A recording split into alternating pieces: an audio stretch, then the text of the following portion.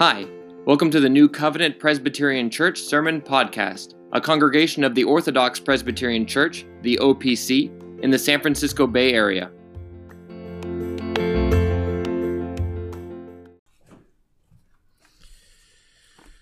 Brothers and sisters, please turn with me in your Bibles to 1 Peter chapter 4.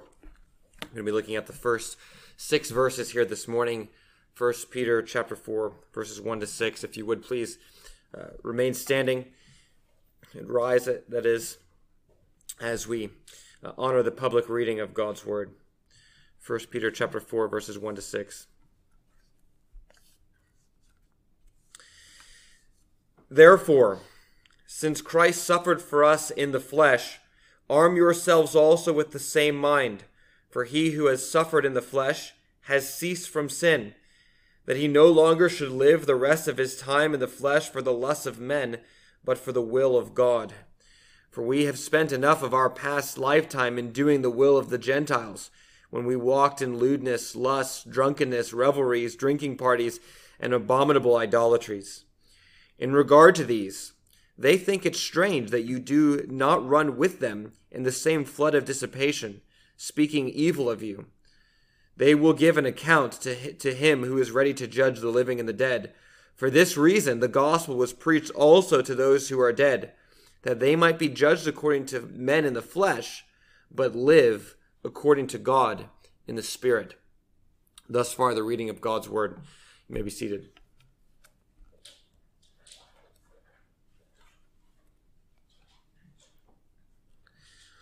Let's go before the Lord once again in prayer. Oh, Father, there is such a clear distinction between your people and those who are not your people.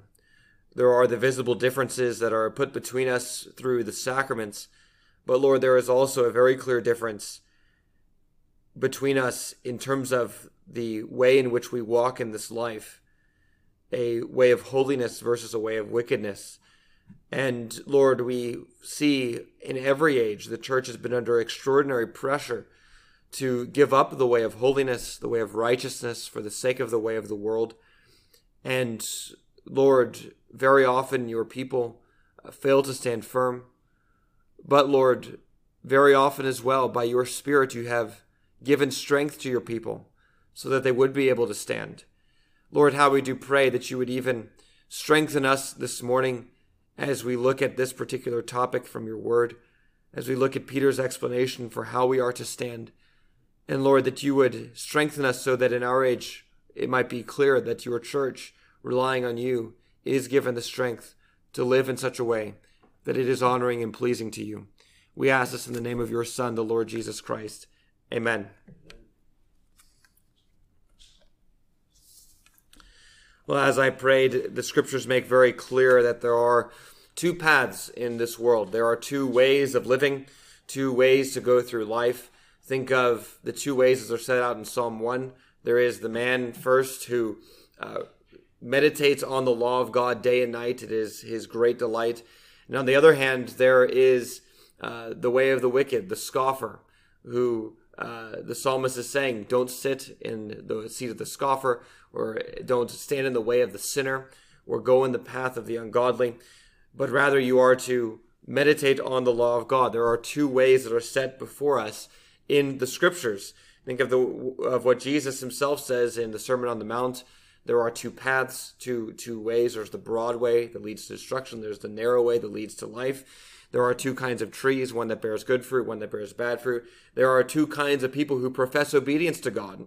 There are two kinds of ways to build upon a house on a foundation. There are those who build their life upon the rock, and there are those who build their life upon the sand. There is always the way of righteousness, and there is the way of wickedness, and there is always pressure that comes from those who are on the path, the way of wickedness, to put pressure on those who are walking in the way of righteousness to conform to that way of wickedness. And so if you're here, if you're listening to this and you're young, you're perhaps a child, and you have friends, and perhaps you see them stealing something or disobeying their parents, disobeying clear instructions about something that they are not supposed to do, and you see them doing this, and they say, why don't you do the same thing? My mom and dad, they're not here. They will never know. Why don't you participate with us? Or perhaps you're a bit older, or you're in high school or in college, that age, and there are all kinds of people who are into drugs, parties, underage drinking, having sex with no commitments of marriage or anything like that. And they look at you like you're a crazy person, that you don't go with them and do these sorts of things. Why would you not do these kinds of things? Don't you know how great it feels to be doing all these things? Don't you know the kind of pleasures that you can get from these things? Why will you not participate with us in all of these things? Or if we just think of society more at large, the way in which there's pressure upon the church to give in with the sexual ethics regard to homosexuality, lust, pornography, promiscuity, that all of these things, why is it that you will not go along with us in all these things? Or perhaps even apart from the area of sexual ethics, perhaps at work there are unethical practices that everybody in the business, everybody in the field participates in. It's a way to get ahead. It's standard. Everybody expects you to act these ways. And yet you decide not to do it out of respect for God and in obedience to the 8th commandment, not to steal from others.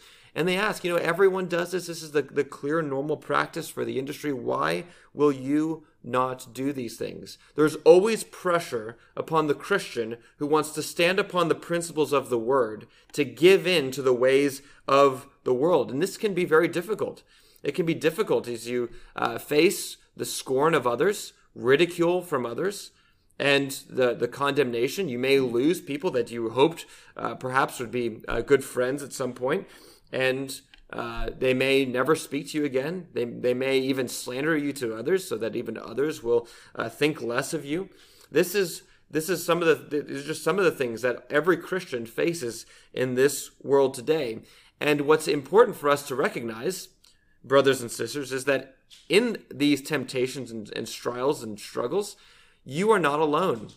The church has always faced exactly these kinds of trials. And this is exactly what Peter is speaking about in this passage. In his day, the Christians faced exactly the same ridicule for saying no to exactly the same kinds of actions.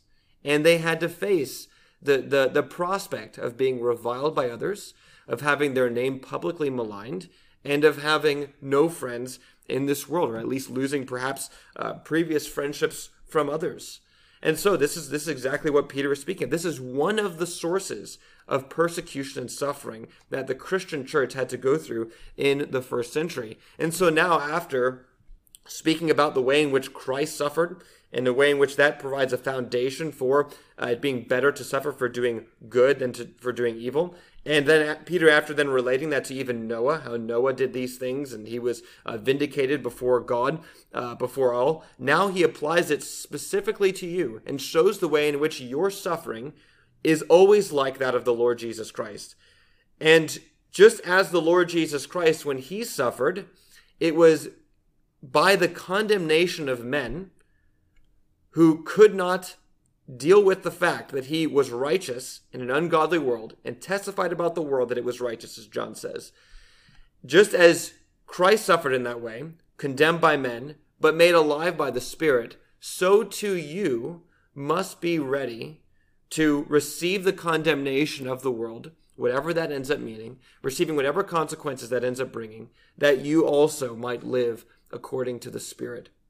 That is to say that even though man were to condemn you, you must hold fast to your righteousness still, forsaking ungodliness, that you also might live by the Spirit, just like Christ did.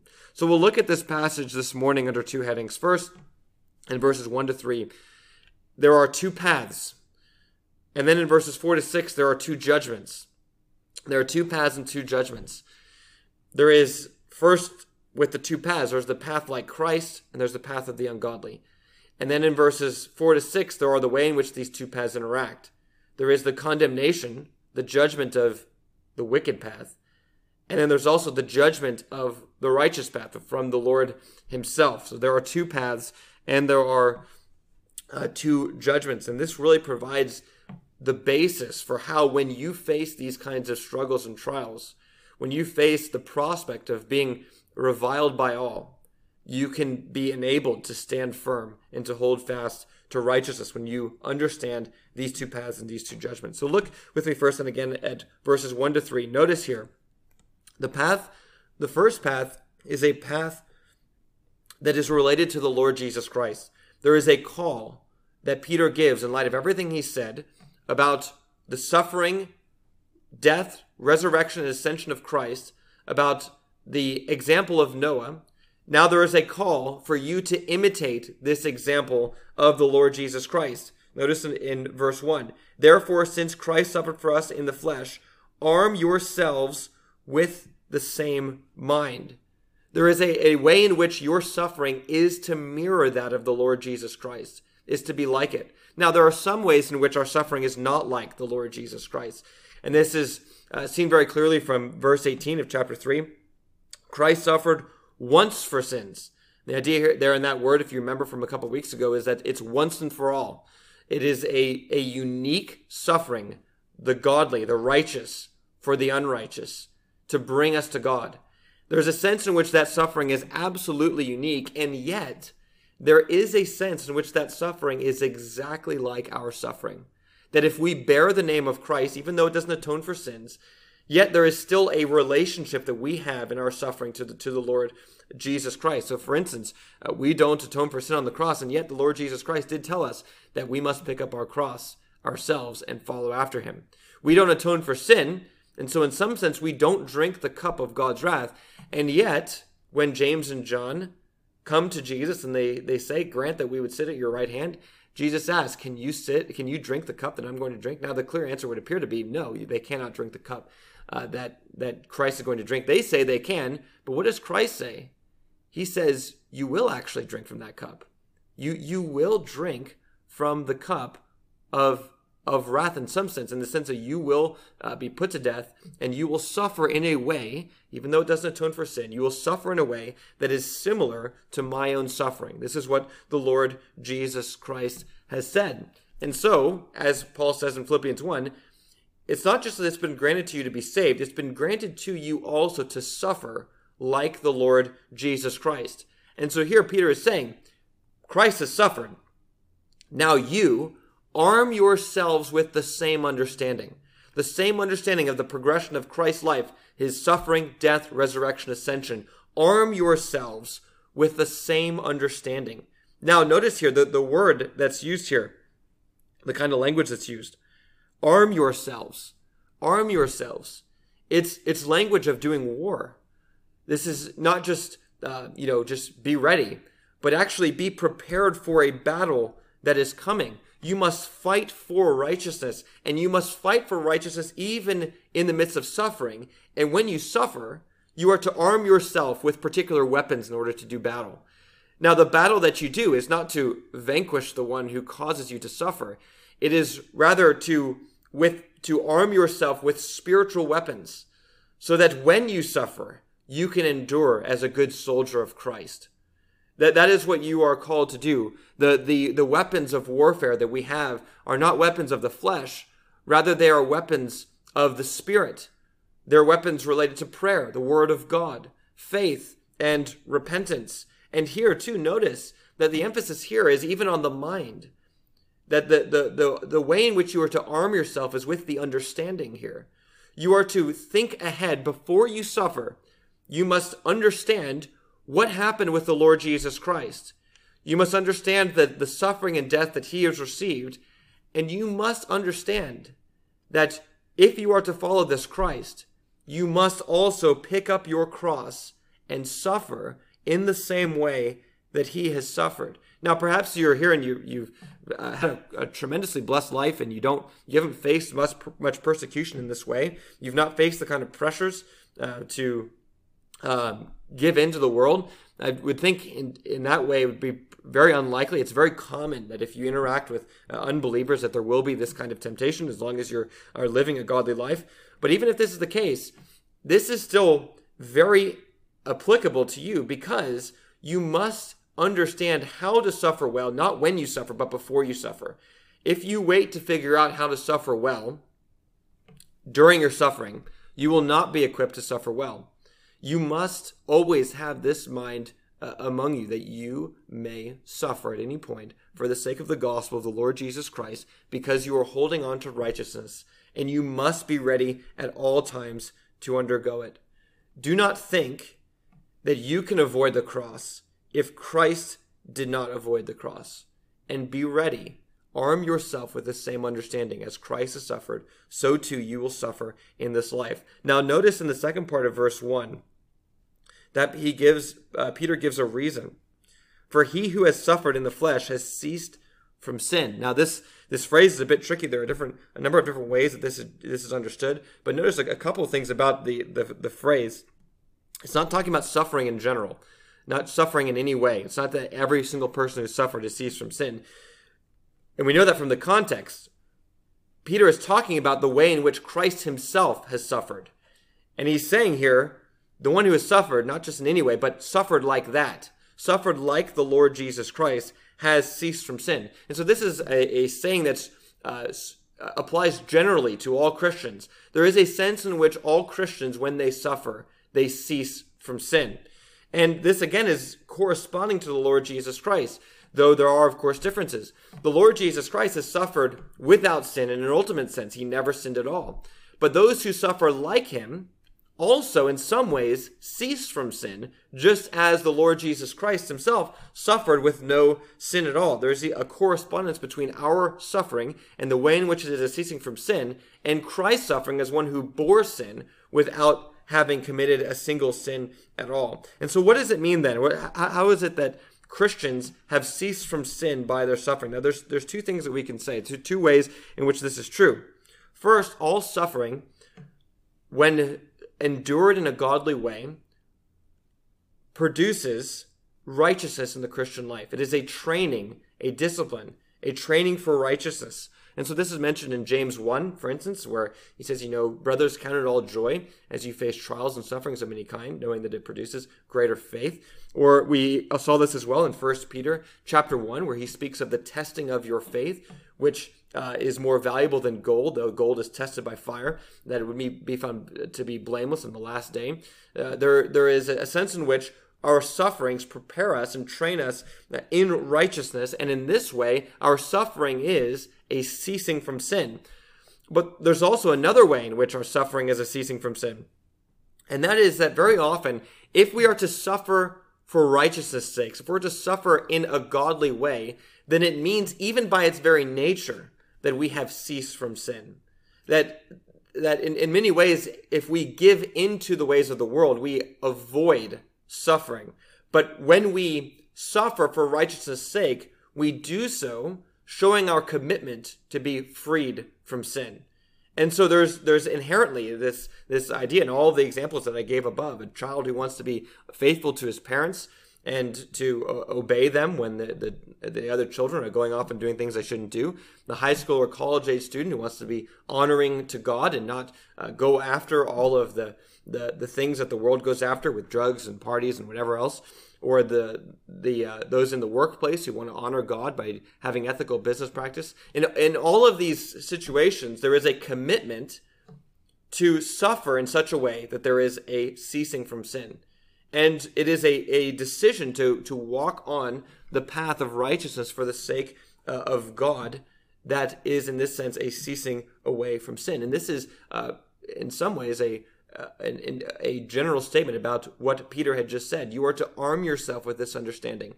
You are to arm yourself with the understanding that you must suffer like Christ did, holding on to righteousness and ceasing from sin, suffering for that sake, that you might even be trained through your suffering for greater righteousness. Now notice what Peter says in verse 2. He gives the reason why you should do this, the purpose. He says that you no longer should live the rest of your time in the flesh for the lusts of men, but for the will of God. Here are the two ways are put out before us. There are those who live according to the lusts of men, and there are those who live according to the will of God. You are to suffer like Christ, ceasing from sin, that you might walk in the path of life rather than in the path of death. that you would walk according to the will of God and not according to the lusts of men. Now, brothers and sisters, you cannot walk in both paths. It is absolutely impossible. If you are walking in the paths of the lusts of men, you are not walking according to the will of God. If you are walking in the will of God, you are not walking in the path of the lusts of men. You cannot serve two masters here. You cannot serve two masters. If there are hidden sins where you are constantly going off after these things, that would, if other Christians were to know about them, they would be able to tell that there's simply no difference between you and the world. If this is you, you are not walking on the path of obedience to the will of God. You are walking in the path of the lusts of men. And Peter goes on in verse 3 to describe this in even greater detail. And saying too, not only does he describe it, but he even says, the path of the lusts of men is completely useless, empty, and vain. There is simply no benefit whatsoever for walking in the path of the lusts of men. Notice what he says. For we have spent enough of our past lifetime in doing the will of the Gentiles, when we walked in lewdness, lust, drunkenness, revelries, drinking parties, and abominable idolatries. Notice he says, whatever amount of time you have spent in walking in this way, it's already been far too much. It's sufficient. So that's the way it speaks in the original. Whatever amount of time there has been that's been spent in that lifestyle, it's far too much, and you must simply give it up. It simply will not help you at all. Now, and I ask you, brothers and sisters, if this is you, or if you are listening to this and you are not resting in the Lord Jesus Christ for your salvation, and you recognize in this description of the way of the lusts of men that this is exactly the way you live, I ask you, what has it gained you? What has it really gained you? You may have all of the pleasures of this world, but I, without even knowing, you can say, if you look into your heart, you will find only emptiness. You will find only emptiness. And you'll wonder why that emptiness is there, why you can never fill it, and yet it will still be there. It's simply emptiness to go after the way of the lusts of men.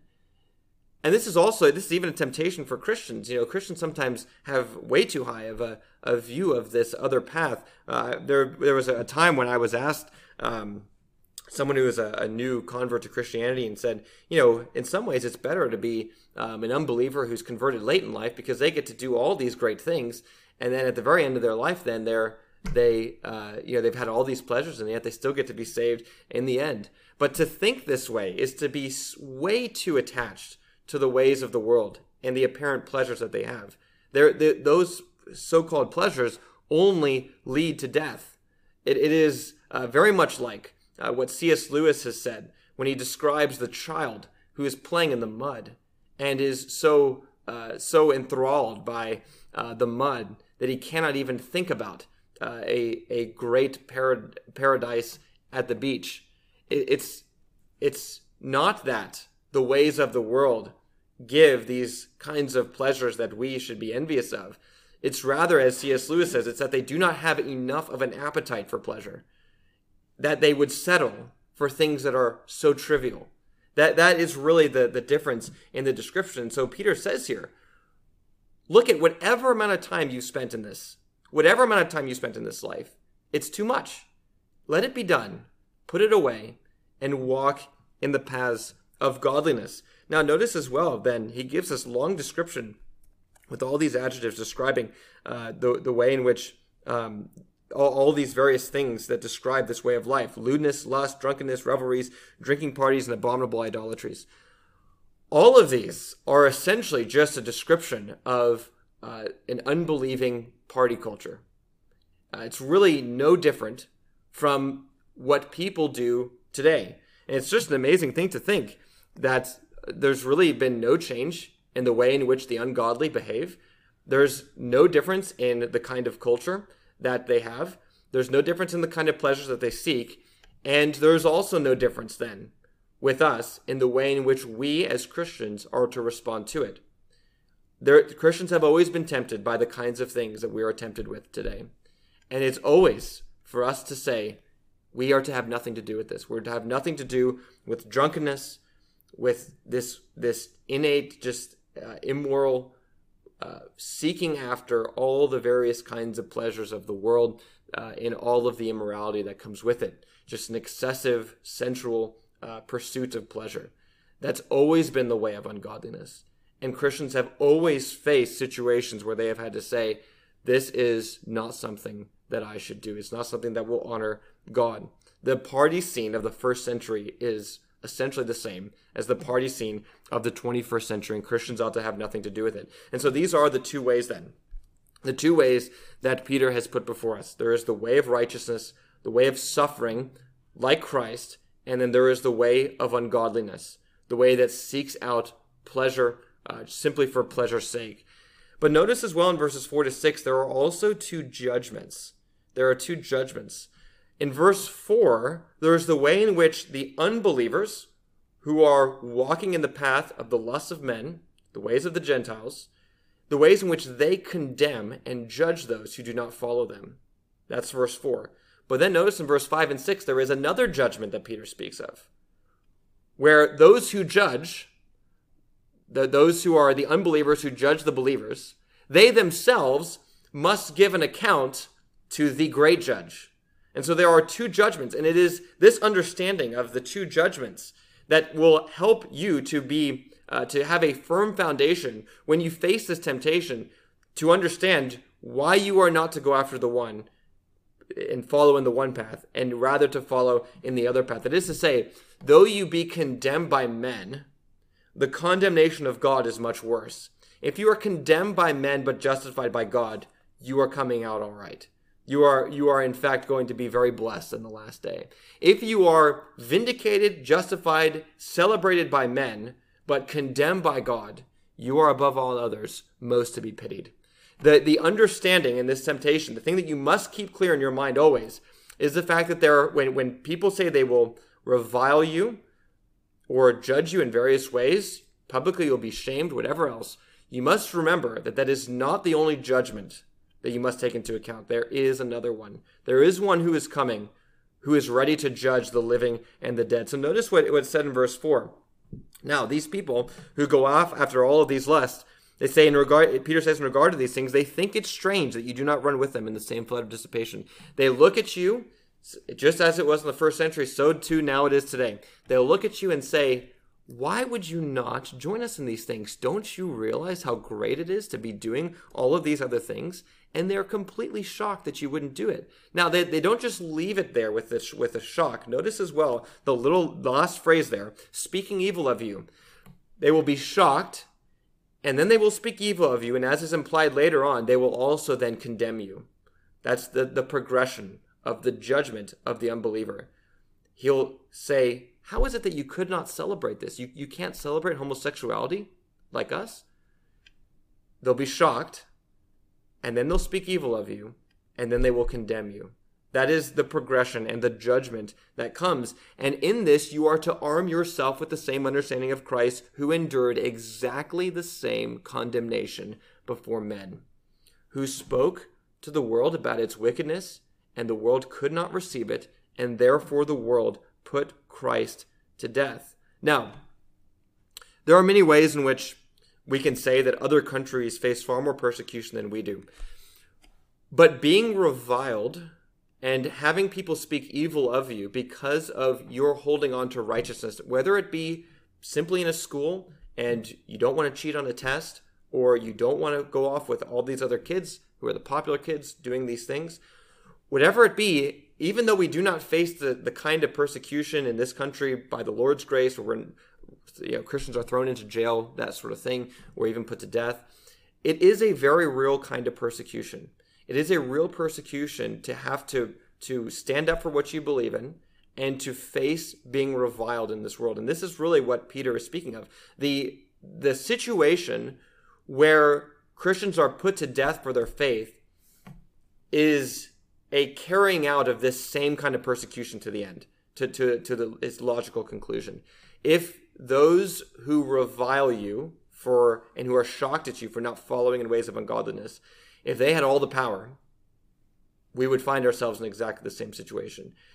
And it's important to recognize that, because even as we recognize, we're thankful to God that we don't go through the same kinds of persecutions, you still must, in America, be very ready to face persecutions in a godly way.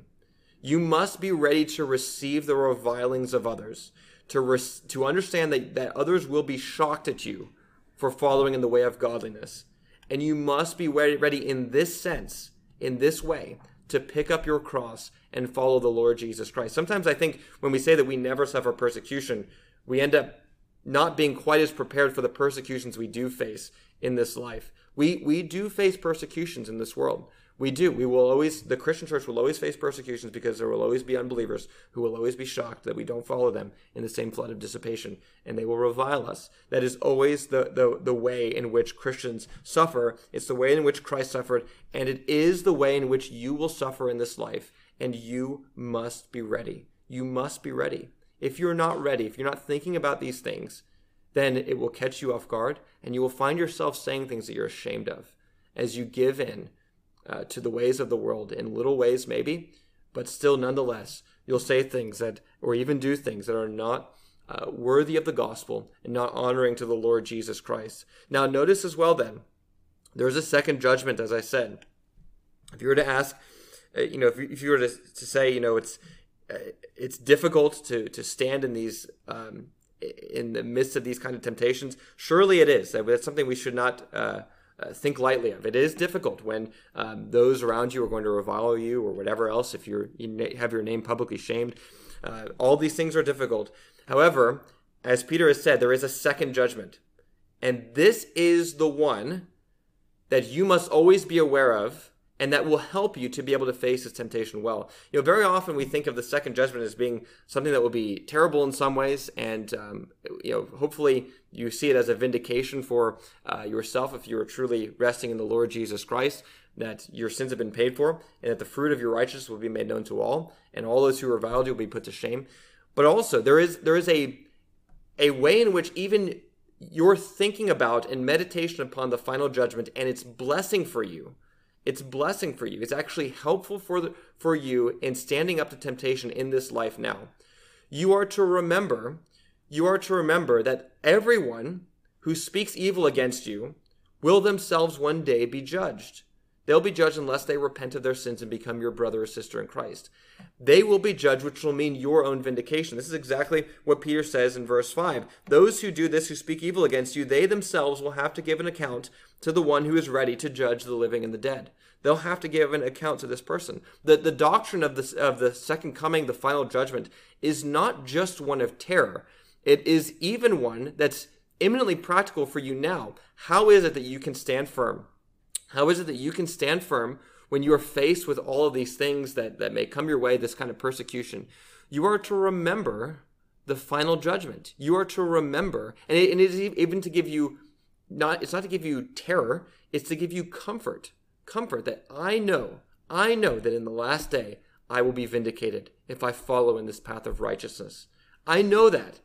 And so you can say to me whatever you want. You can revile me in any way you want. You can condemn me in any way you want. I will follow the Lord Jesus Christ. I will remember his words that he said, if I confess him before men, he'll confess me before my Father in heaven. And if I deny him before men, he will deny me before my Father who is in heaven. The second judgment, the second coming of Christ, the final judgment, is something that we must always be meditating on. And it is, in fact, very, very practical for us. As with Noah and Christ, so it will be with you.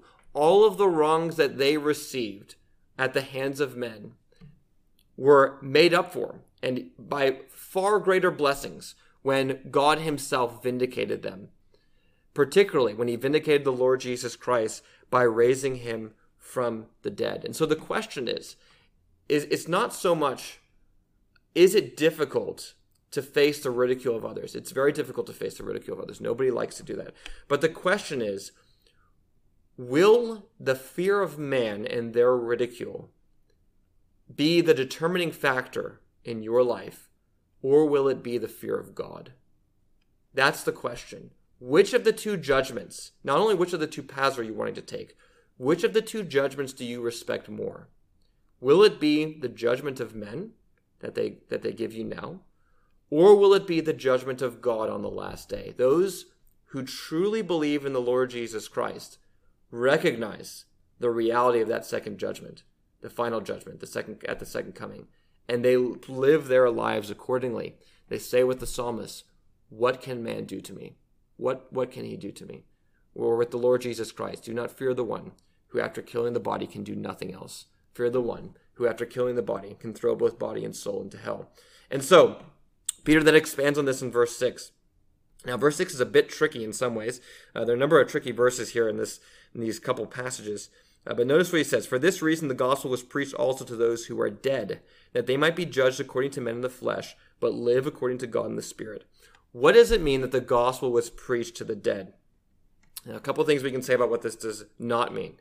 It does not mean those who are spiritually dead. It does not mean that the gospel was preached to unbelievers while they're alive on the earth so that they might be converted. We know that because of verse 5.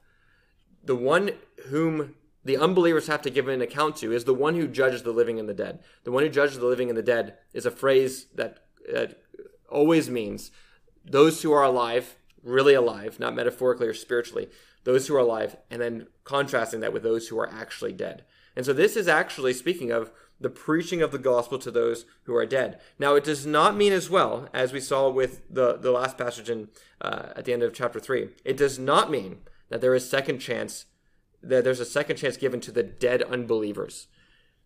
That's not what this is speaking about. It's not speaking about preaching the gospel to those who are dead and unbelievers. This is, as we looked at last week, so too in this week, it's completely contrary to the context. He's not saying that those who revile you and who walk in the lusts of men will in some ways receive all the blessings that you receive. It's completely contrary to the context. What he is speaking about here, though, is believers who have already died, who while they were alive had the gospel preached to them.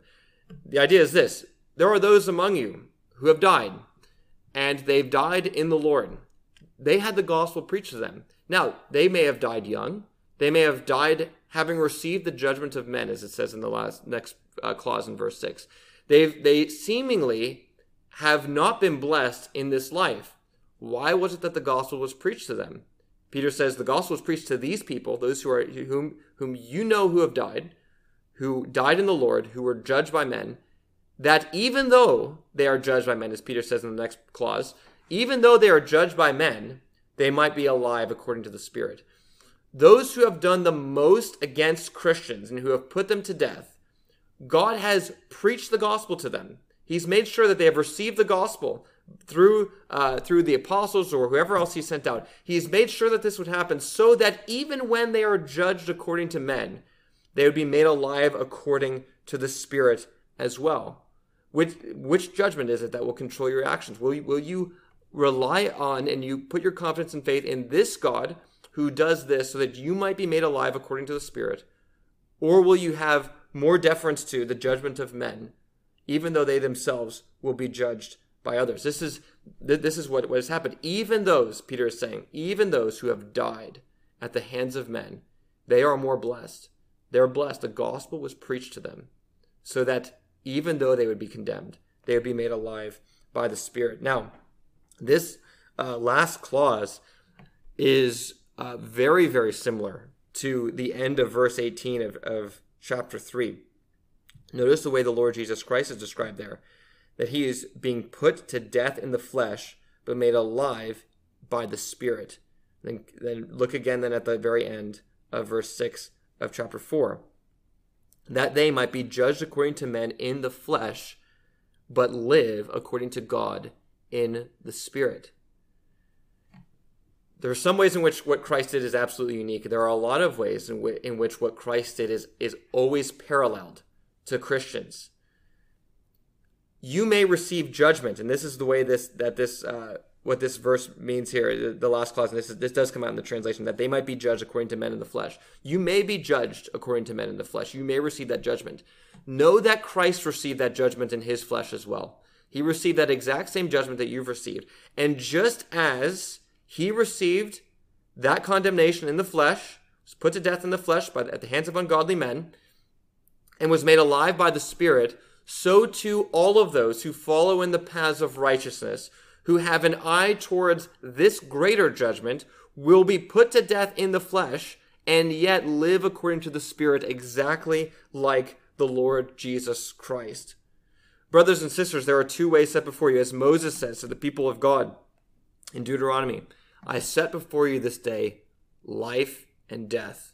There are only two paths to choose from. It is the path of life and the path of death, and these two are absolutely opposed to one another. Not only are they opposed to one another, but even the way in which they interact shows the difference between the two kinds of judgments.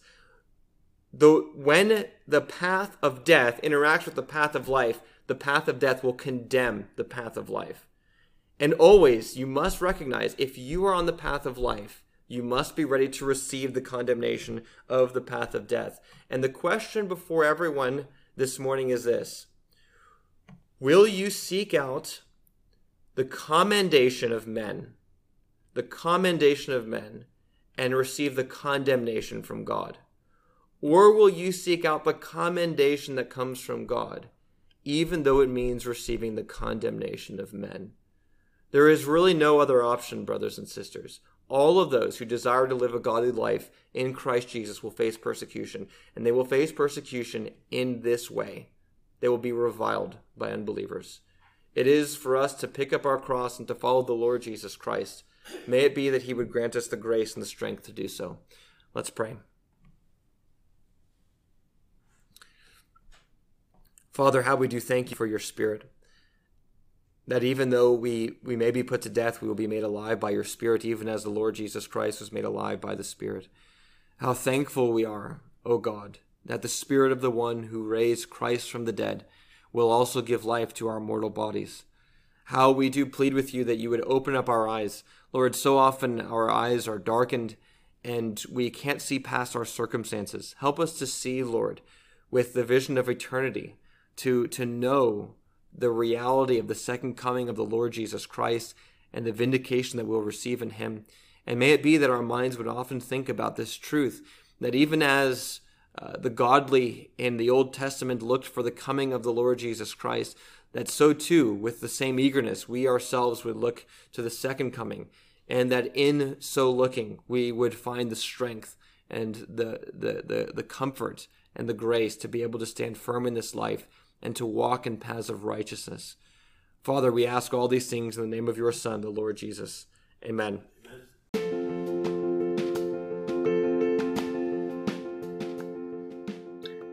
Thanks for listening. If you found this sermon helpful, please give us a 5-star review, as this will help make the Word of God preached more available to others. Also, if you'd like to find out more about our church, you can visit our website at newcovopcssf.com. That's NEWCOVOPCSSF.com.